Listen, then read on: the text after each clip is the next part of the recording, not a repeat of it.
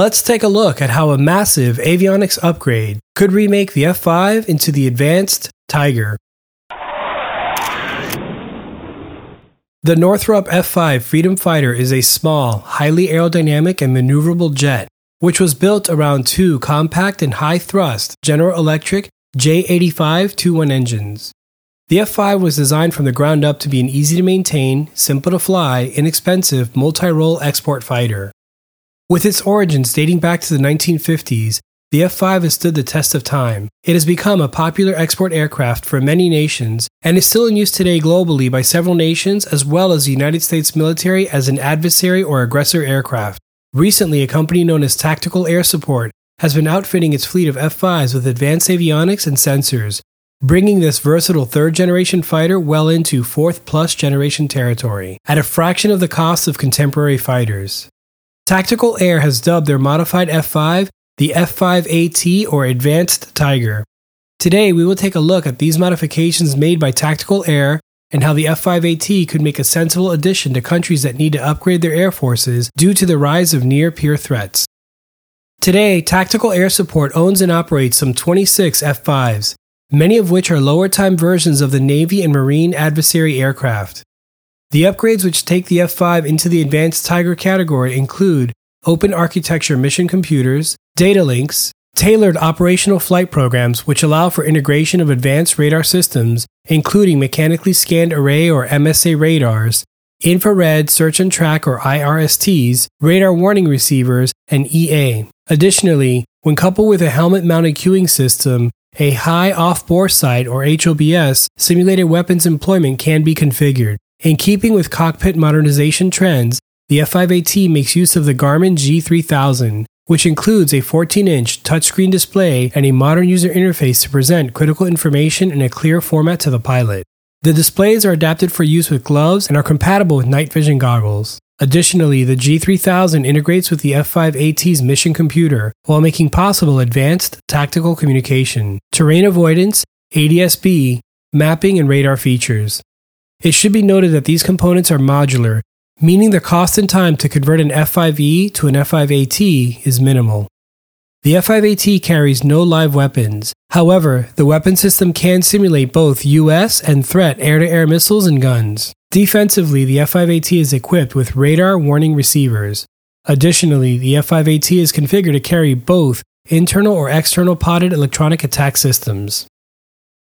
Performance-wise, the F-5AT is capable of speeds of up to Mach 1.65, a service ceiling of 52,000 feet, and a combat range of about 120 nautical miles. Today, most of Tactical Air's F-5s have been converted to the AT configuration.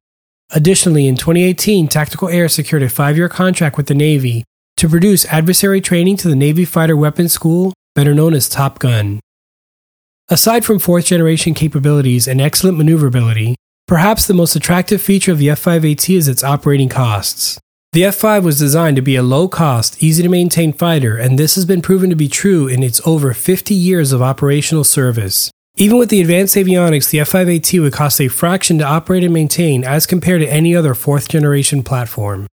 The combination of low-cost, high-performance, advanced avionics should be more than enough for the U.S. Air Force and America's allies to take a long, hard look at the F-5AT. The U.S. military could use the F-5AT as a high-end adversary aircraft, simulating the advanced avionics found on near-peer threats.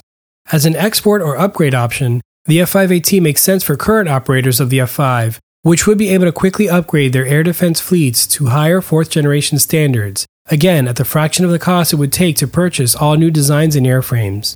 Additional cost savings would be seen in terms of maintaining existing supply chains, and training regimens for pilots and maintainers would largely remain the same.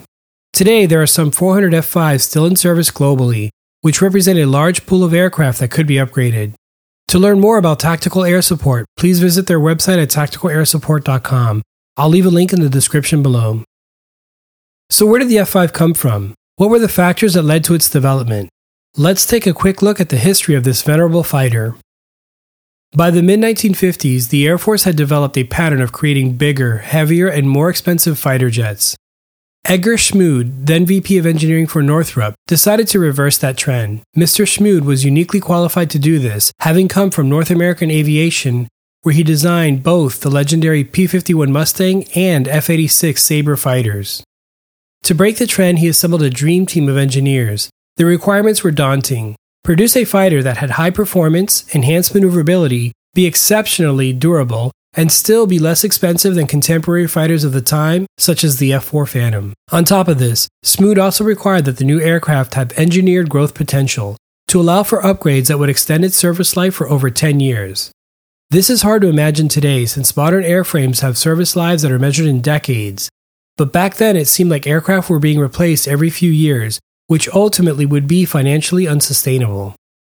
The requirement for designing prolonged modular upgrades in an aircraft was a relatively new concept at the time. The actual design effort began officially in 1955 from a Navy requirement that a new fighter be developed which would be capable of operating out of smaller escort carriers as existing fighters were too large and heavy. Northrop's entry into this requirement was given the internal designation N156, which had several sub-variants. For example, the two-seat trainer version, known as the N156T, was selected by the Air Force as a replacement trainer for the T-33 in 1956. And in 1959, the N156T performed its first flight, where it was designated the YT-38 Talon. Ultimately, over 1,100 Talons would be produced, ending production in 1972. The Talon is still in use today. Meanwhile, in an effort to contain Soviet expansion, Congress enacted the Military Assistance Program, or MAP. The MAP put out requirements for a low-cost fighter which could be supplied to less developed nations. The N156F was exactly such an airplane, and in 1958, 3 prototypes were ordered. In 1959 at Edwards Air Force Base, the first N156F flew, breaking the sound barrier on its first flight. In 1962, the requirement for a low-cost export fighter was revived. Tensions were mounting in Southeast Asia, and after winning the FX competition, the N156F was designated the F-5A. Production began that year, and over 620 F-5As were built, along with 200 F-5B two-seat trainer versions. The F-5A and the two-seat F-5B versions proved to be successful export fighters. Although the U.S. Air Force did not intend to fully adopt the F-5 in large numbers, the move was seen as a political one to prove the effectiveness of the fighter as an export option to other nations. The Air Force initially selected 12 F-5s for combat testing, and after being modified with aerial refueling equipment, upgraded armor and instruments, they were designated as F-5Cs. The evaluation program was known as Skokie Tiger, and this soon became the F-5C's nickname. The evaluation lasted 6 months, where the F-5Cs flew over 2,600 sorties, with only 7 aircraft lost to ground fire. The Air Force concluded that the F-5 was an effective ground attack aircraft, its only drawback being its limited range if aerial refueling was not available. Following this evaluation, the Philippines acquired F-5s for their Air Force, and by 1967 the South Vietnamese or Republic of Vietnam Air Force received F-5s, which they used up until the end of the war. Next came the F-5E. Upgrades to the engines, avionics, and structural improvements allowed the F-5E to fly faster, carry more fuel and weapons, and have significantly improved sensors. All of this was done while keeping the F-5E an easy-to-maintain, inexpensive to fly, and highly maneuverable fighter. The F-5E is still in use today as an aggressor or adversary aircraft by the U.S. Navy and is still operational with over 25 countries. The F-5E's upgrades began around the newest variant of the GE J85 engines, of which 2 would be used. The J85-21 produced 5,000 pounds of thrust output and was a substantial increase from the earlier versions.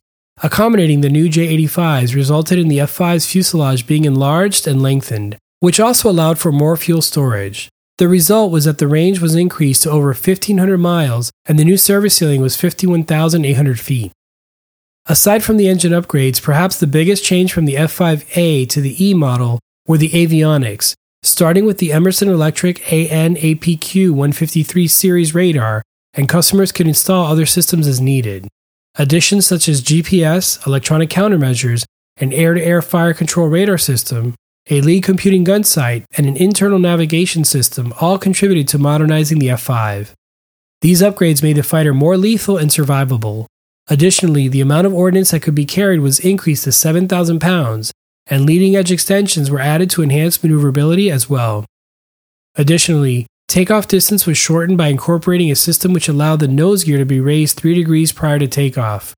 The extension is controlled manually by the pilot, and the nose wheel is automatically retracted as soon as weight is taken off the nose wheel or as part of the landing gear retraction process. With its first flight occurring in August of 1972, the new F5E was given the nickname Tiger II. A two-state trainer version was also developed and given the designation F5F. The F5E and F Tigers have proved to be a lasting, effective, maneuverable, and easy-to-maintain fighter. The upgrades that would bring it up to the advanced Tiger could be a game-changer for many nations, including the United States.